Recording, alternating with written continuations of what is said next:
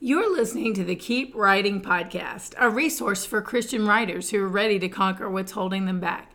I'm Nika Maples, and this is episode 66. Your backup plan is the tell. This episode is all about commitment.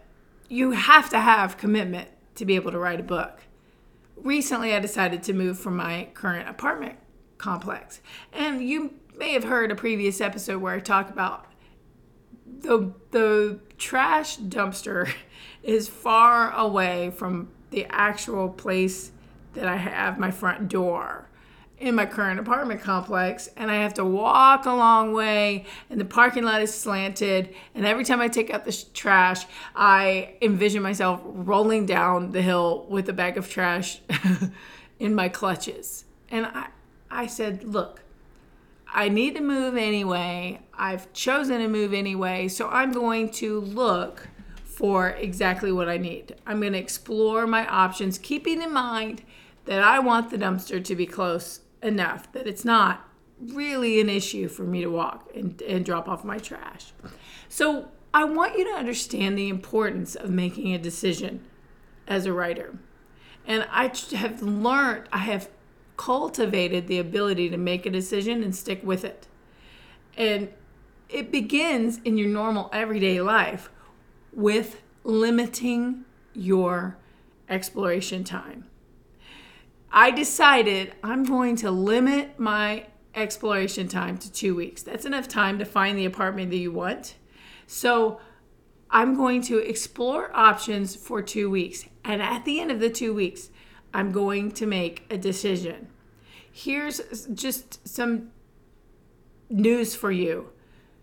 If you think that you're still exploring options after 2 or 3 years of deciding which topic to write on, or of deciding which agent to apply to, like to investigate, or whether you'll self-publish or traditional, you're not really exploring options anymore when you hit the 2-year mark or anything like that. You are avoiding the work. That's my honest advice to you and admonition, because I've done it myself. I have avoided so much work by spinning in indecision. But indecision always drains you of what you need to accomplish the task.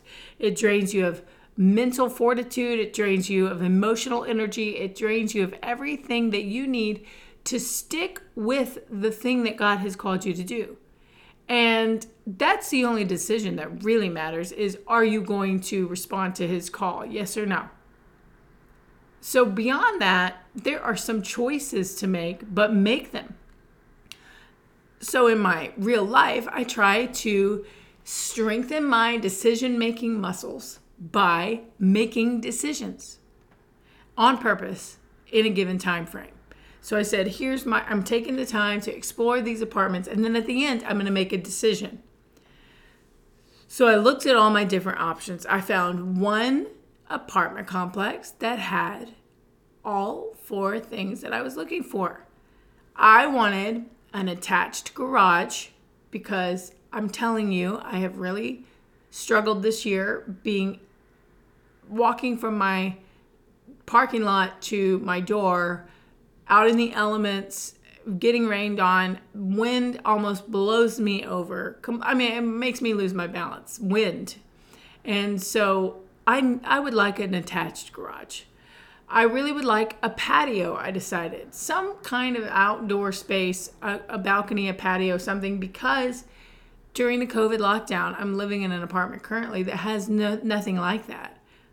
And so I'm like, I couldn't even go outside. I kind of felt not claustrophobic. I'm not going to make it that big of a deal.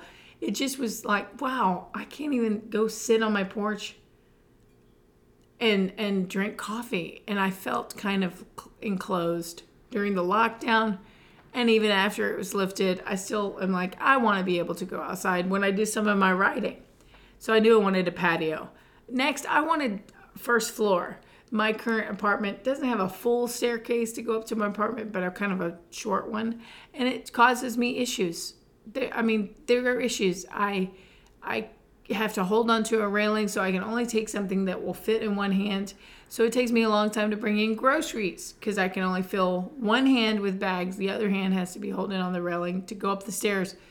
All of it is not disability friendly. And so, yeah, I wanted a first floor apartment. And then the fourth point was I wanted the dumpster to be close enough to the apartment complex that I did not, and also not down a slant. Not down a slant. So I found one that had all of those things: an attached garage, a patio on the first floor, and not only was the dumpster close, I didn't even have to use the dumpster because this apartment complex had a feature, an amenity that no other apartment complex around had. They called it trash valet. Now, I don't know if you're familiar with trash valet, but the other apartment complexes I've checked out don't have this.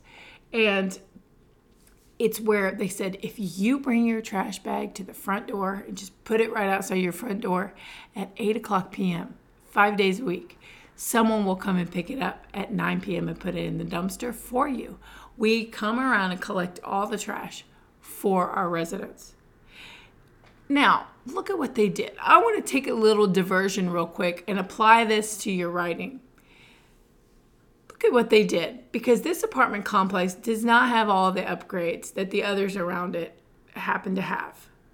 And it's not the lowest price of those around it either. It's exactly the same price as the other apartments around it. And they could have said, oh man, we're trying to charge the same price as the other apartments around us, but the other apartments around us have upgrades. They have all the different upgrades that make their people want to sign a lease with them. We're not doing that right now. What could we offer that wouldn't cost, $1 million to do the whole complex? Well, how about we just pick up their trash? And instead of we just calling it trash pickup, hey, trash pickups at 8 p.m., or instead let's call it trash valet. And then it really feels like a substantial amenity, a real benefit. And it was to me. I mean, the second they said it, I was like, what, are you kidding me? I just have to put the trash outside my door and somebody's going to pick it up for me? And they said, yeah. I went, done. This is the place I want to be. I don't even have to look at any of the others. I want this place. Now, my diversion for you is when you are looking to write your book and you're tempted to say, the books on my topic have already been written. Books on my topic there's nothing more to say. Or I don't do it as well as so-and-so. When you look at, I don't know, Lisa TerKeurst, when you look at Priscilla Shirer, when you look at Beth Moore, when you look at all those writers and you say, I'm not in their league, they do it a lot better. Then what you're doing is saying it'd be like you going, oh, the apartment complex next door has all the upgrades. They're doing it better. So that means we can't sell any apartments simply because the apartment complex next door has upgrades? No. You say, what can we do? What can we do to sell apartments? That's commitment. This is about commitment, this episode. So that's commitment when you say, okay, so fine, I'm not Priscilla Shirer. What can I do? What can I do to be different? Maybe I don't have the upgrades of having name recognition or a platform yet. That's the upgrade I wish I could do, but I don't. So what can I do instead? And this apartment complex was like trash valet.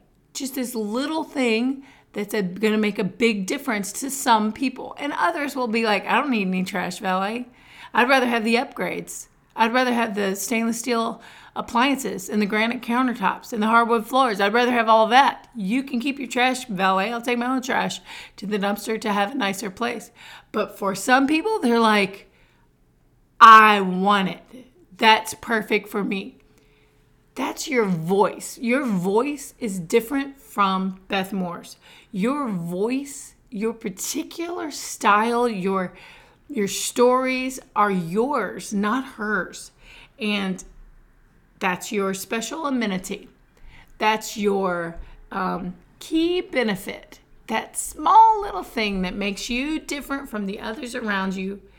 It doesn't have to cost you so much to upgrade your platform. Just offer a little something different, and the right people are going to think it's a big deal, and they'll want your book.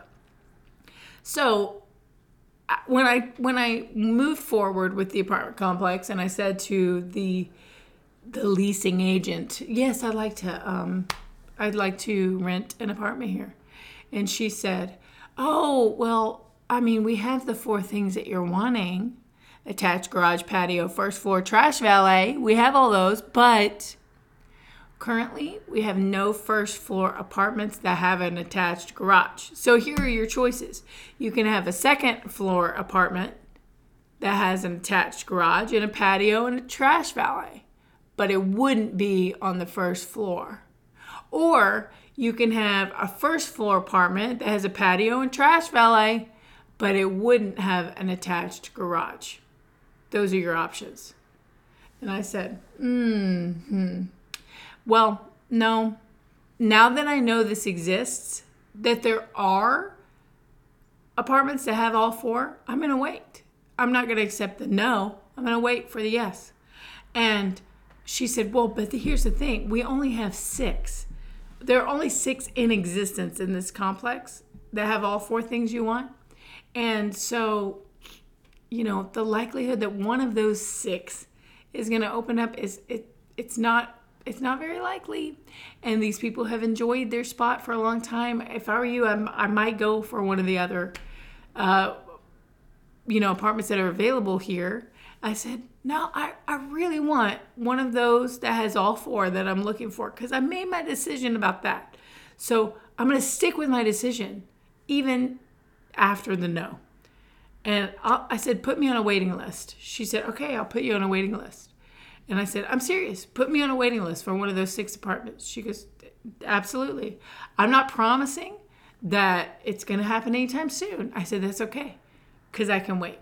And here's what I did. I left and I said, I'm sticking with my decision. I already had my 2 weeks of exploring options. Case closed. I had made my decision. This is the one I want. When you decide, this is what I'm doing. This is what I'm doing. I'm moving ahead with this. Then you stick with that decision even after you hear no. And you wait for the yes.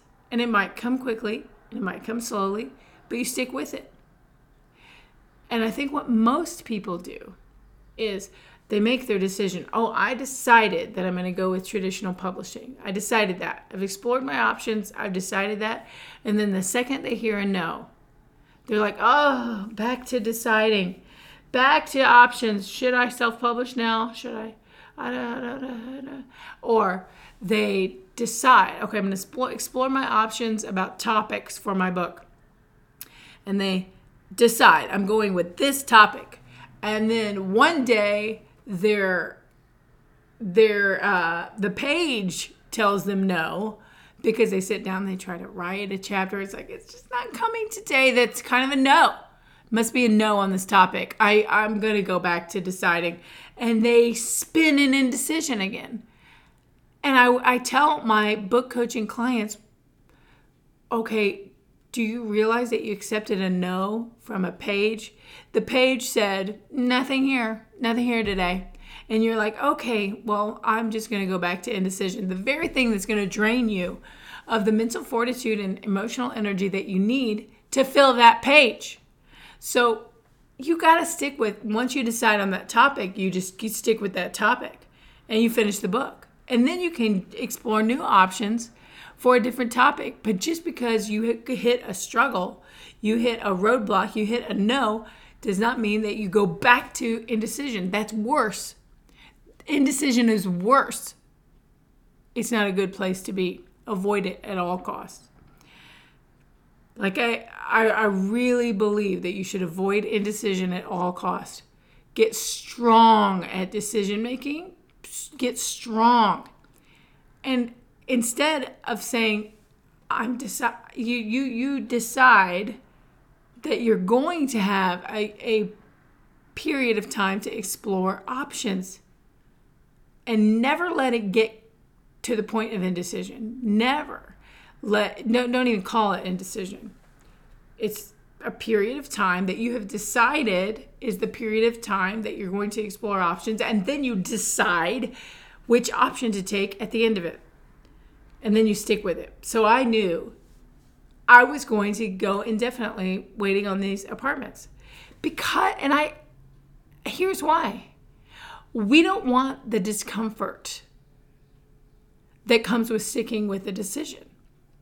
And I knew there would be discomfort because my lease was up, at the end of this month. And I knew I was going to have to go to a month-to-month option while I waited for this apartment to open. And that month-to-month option was going to be a couple $100 more, as we know it is. When you go month to month instead of signing the year lease, you're paying more. And that was going to be uncomfortable for me. It was going to be uncomfortable for me not knowing month to month if it was going to open up for me. All of that was discomfort, but discomfort is the price of a dream. If you want something, you're going to have to be uncomfortable to get it. That's what no one wants to hear. If you want something, you're going to have to be uncomfortable to get it. Period. That's the exchange. You have to be willing to endure the discomfort. So I knew, okay, well, if I have made this decision and if I'm going to really wait for it, I'm going to pay more each month. And I'm going to, what's that going to make me do? It's going to make me pray. It's going to make me pray, Lord, let that apartment open up. Provide for me, Lord. I believe that you led me to this decision, so I'm sticking with this decision. So there was no backup plan. That's what I'm saying. There was no, okay, well, but if it doesn't come through in 3 months, if it doesn't come through in 6 months, my backup plan is I'm going to go to this apartment complex. I did not have a backup plan because the backup plan is the tell that I'm not really committed. It would have been the giveaway that you don't really want this, do you? No, I really wanted it. I already told you it was a disability issue. It had to do with me walking in the wind and rain in the elements. It had to do with me struggling with a bag of trash, a daily activity. Well, I mean, that's a daily activity.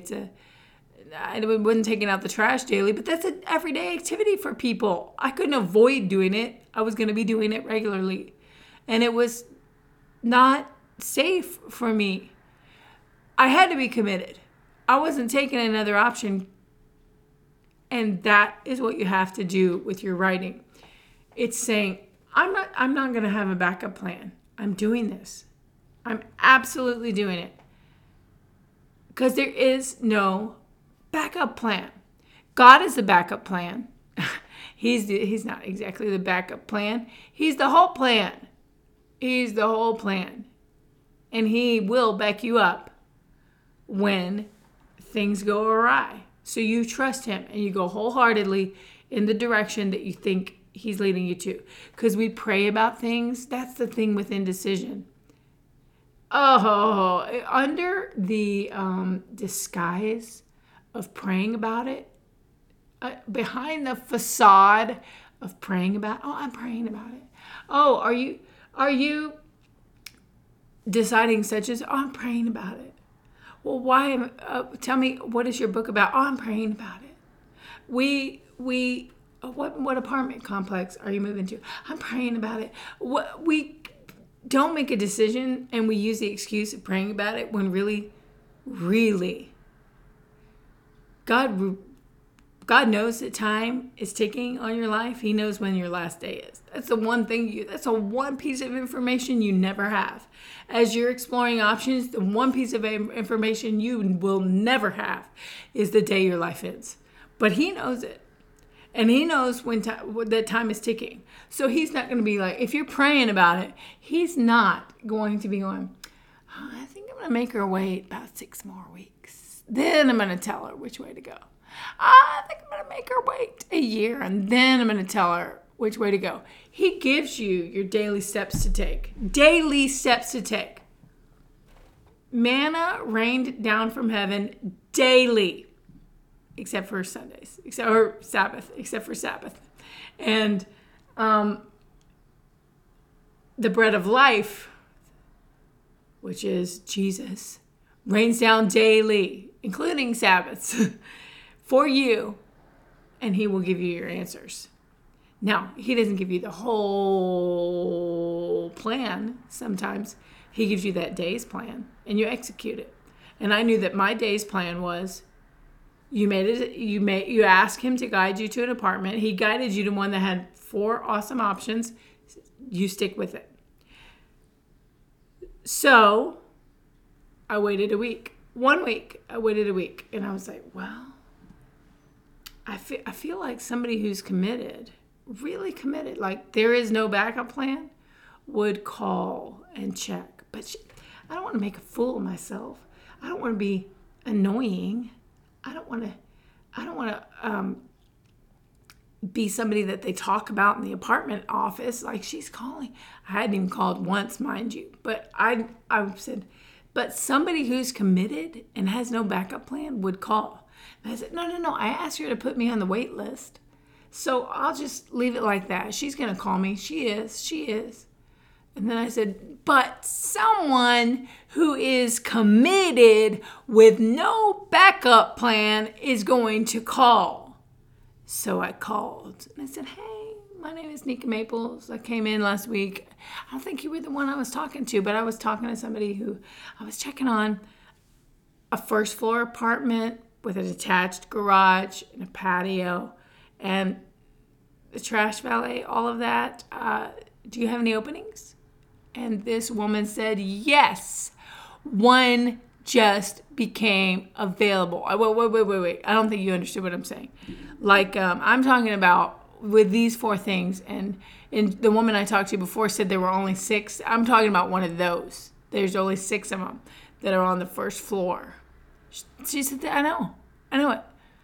We have one that just came open. I mean,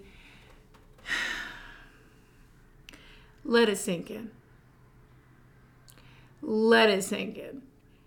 If I had accepted that no, when she said, oh, these don't come open very often, and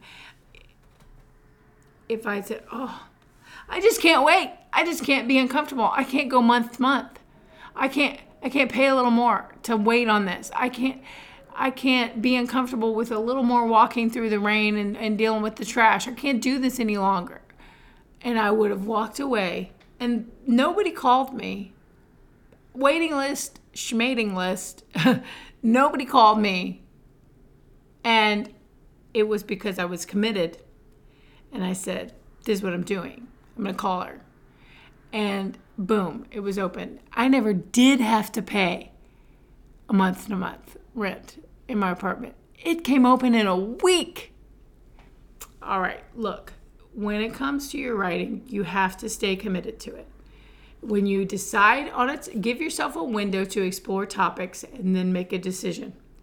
And when you hit that obstacle, you push through it, because discomfort is the price of your dream. That's the path to it.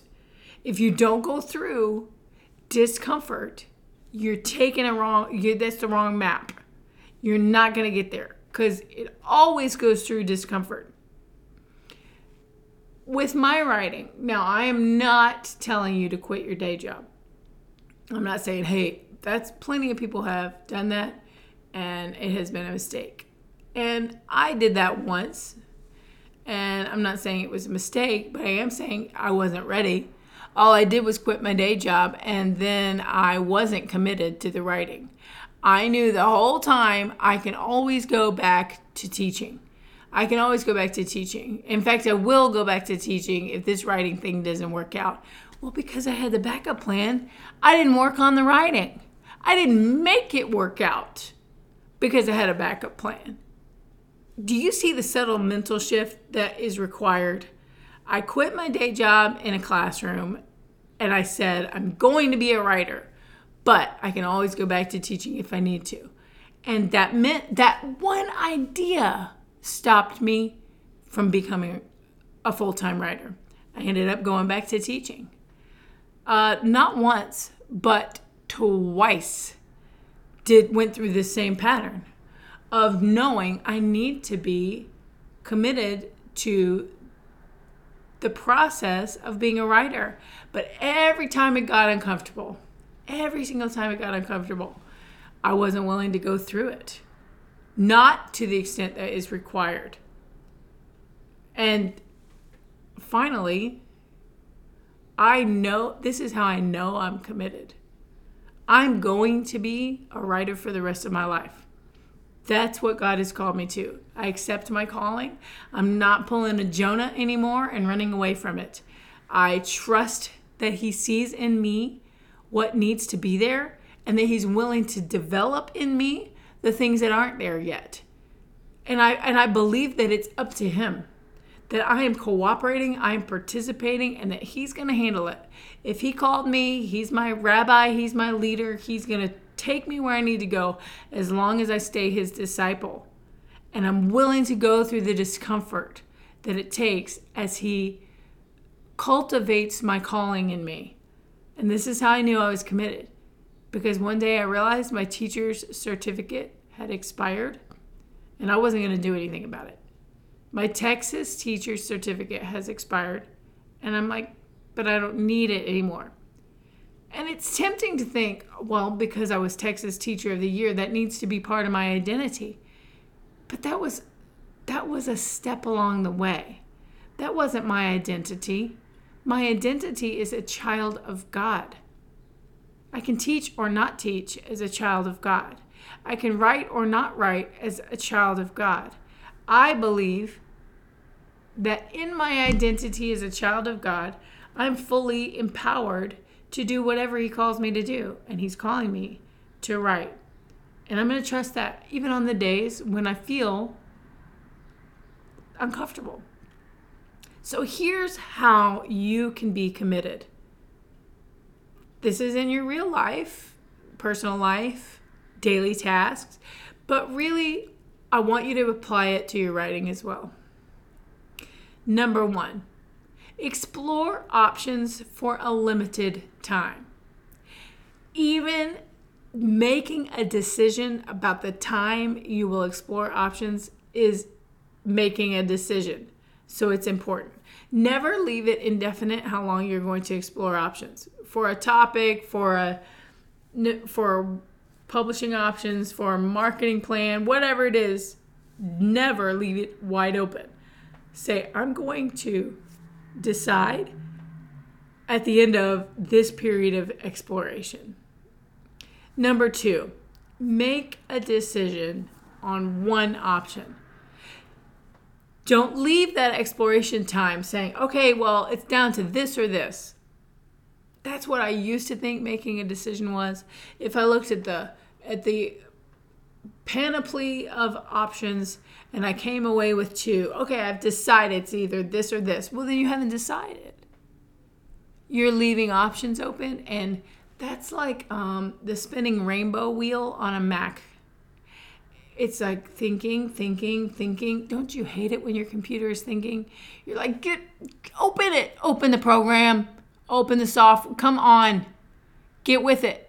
Get there. Or that little bar that when the internet is like making a connection and you're like, speed it up. Open the page. Open the page.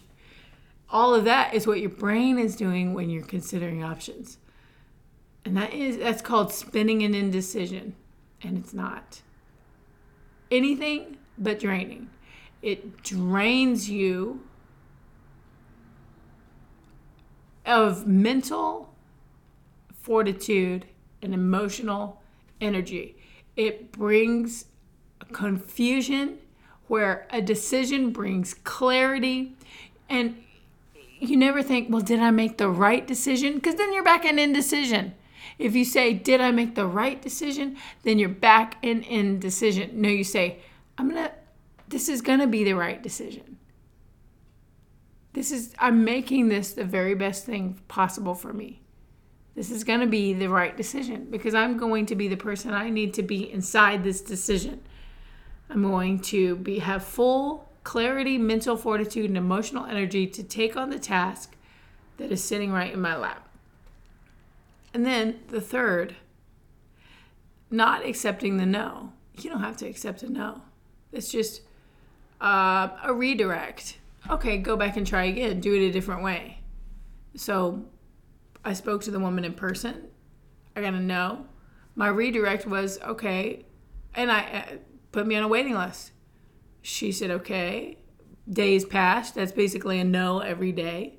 And then redirect, okay, let me try something different. I'm going to try calling her. But I'm still being committed to this decision. You can stay true to the decision that you've made, and someone can say no, and their decision does not affect your decision. God gave people free will. He gave people free will. And they have a right to make a decision. An agent has a right to make a decision about you and your work. And the thing that makes agents and publishers so successful and fantastic with what they do is because they make decisions. They don't sit there and go, well, I don't know if I should go. Should I bet on this writer or not bet on this writer? Or should I go with it or not go with it? You know what? There are so... one time I went to a speaker's night. There was just a one-time author's speaker's night where Catherine Stockett, the author of The Help, was just speaking, and a couple of friends of mine went, and she held up a stack. She said, here are all my rejection letters. Nobody wanted The Help. Nobody wanted it. And she said, then this publisher, accepted it. And then obviously a movie came out of it. And she said, I wonder if they regret having passed on me. And I think they probably don't. I mean, they probably just move on because they have other decisions to make. And maybe they look back and chuckle and be like, man, we passed on The Help. Can you believe that? But so what? They made the decision. They've made other decisions that really panned out as well. That panned out well. And some decisions don't pan out well. So what? It's better to make a decision than to spin in indecision. So writers can be just as strong as agents and publishers. And we can say, that's okay if you say no. I'm glad you made a decision. Great. Watching you make a decision strengthens my ability to make a decision. And so my decision is to keep on trying to get this book into the hands of people who will publish it. And I'm going to keep doing it. And then number 4. So number 1, you explore your options for a limited time. Number 2, you make a decision about one option. Never leave without making a decision about one option.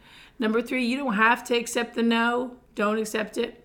And number 4, you have to be willing to be uncomfortable because discomfort is the direction toward your dream. I finally got it all alliterated. Discomfort is the direction toward your dream. If you're heading in the direction of something that's a little more palatable, a little more comfortable, then you're going the wrong direction. Discomfort is the direction. And here's what it looks like. It's accepting the work that it might take. It's going to take work to sit down at a laptop at your regularly scheduled time, even when you don't feel like it. It's going to take work to manipulate your mind around the blank page to generate something to put on the page. It also requires that you accept how long it may take. You accept the work that it might take, and you accept how long it might take. People sometimes say, well, I know that in my writing course, I supply writers with everything they need to write their book in 6 months. That's what I know. I am supplying you a kit to absolutely this kit, this course. You have everything you need to write your book in 6 months. But the thing is, you can hand somebody a kit and they may or may not put it together. So, if you buy a kit to make a gingerbread house and then it just sits there on your counter, it's not the gingerbread house maker's fault. They made the kit for you, and everything you need to make a gingerbread house was available to you, and it's not going to become a gingerbread house until you put together the kit. So how long is that going to take? I've seen some people put together a gingerbread house at lightning speed. And maybe kids will do that sometimes. They just slap together a gingerbread house. But I've seen some people get really artistic with it, really creative, and it'll take them a couple hours to make a really good gingerbread house. It's up to you how long the kit takes you, and whether you enroll in the Keep Writing course and get that kit, or whether you just do it your own way with somebody else's program or by yourself. However long it takes is up to you, and you have to accept how long it takes. And I have people who say, well, if I can't write my book in 6 months, then what's the point? I'm like, what's the point? I mean, seriously, can I ask you, if you had a book in your hand in 2 years, would you be glad you did it? I would. It doesn't matter that it would take 6 months or 2 years. Getting it in your hands and having that moment of completion is worth however long it takes. So you accept the work that it's going to take to get there, and you accept however long it might take. If it takes longer than you expected, so what? So what? And the other thing about the discomfort, because the work's going to be is going to be uncomfortable, the length of time is going to be uncomfortable, and then you have to accept the exposure that it might bring, because writing really makes you feel exposed. It makes you feel vulnerable. It makes you feel, it just makes you feel naked to write, because your emotions are going to be exposed. That you don't feel adequate, well, then you've got to work on that. You've got to address emotions that are exposed by the writing. So the question to ask yourself is the work that I'm about to do worth it? If it is, and if yes is your decision, then you have to be willing to be uncomfortable, to accept the work it might take, to accept how long it might take, to accept the personal exposure that it might bring to write. Because writing a book requires the willingness to be uncomfortable. That's the price of admission into the land of being an author. That's the price of admission. I'm willing to pay it. Are you? Hey there. It's a joy to work with Christian writers when they enroll in my signature program, the Keep Writing course. It's a unique faith-based combination of writing instruction and coaching. In it, I give you everything you need to write your book in 6 months. It only opens a few times a year, and at the time of this recording, the doors are open for 3 more days. So make the commitment to yourself and let's do it. Go to nikamaples.com right now and click on courses to enroll.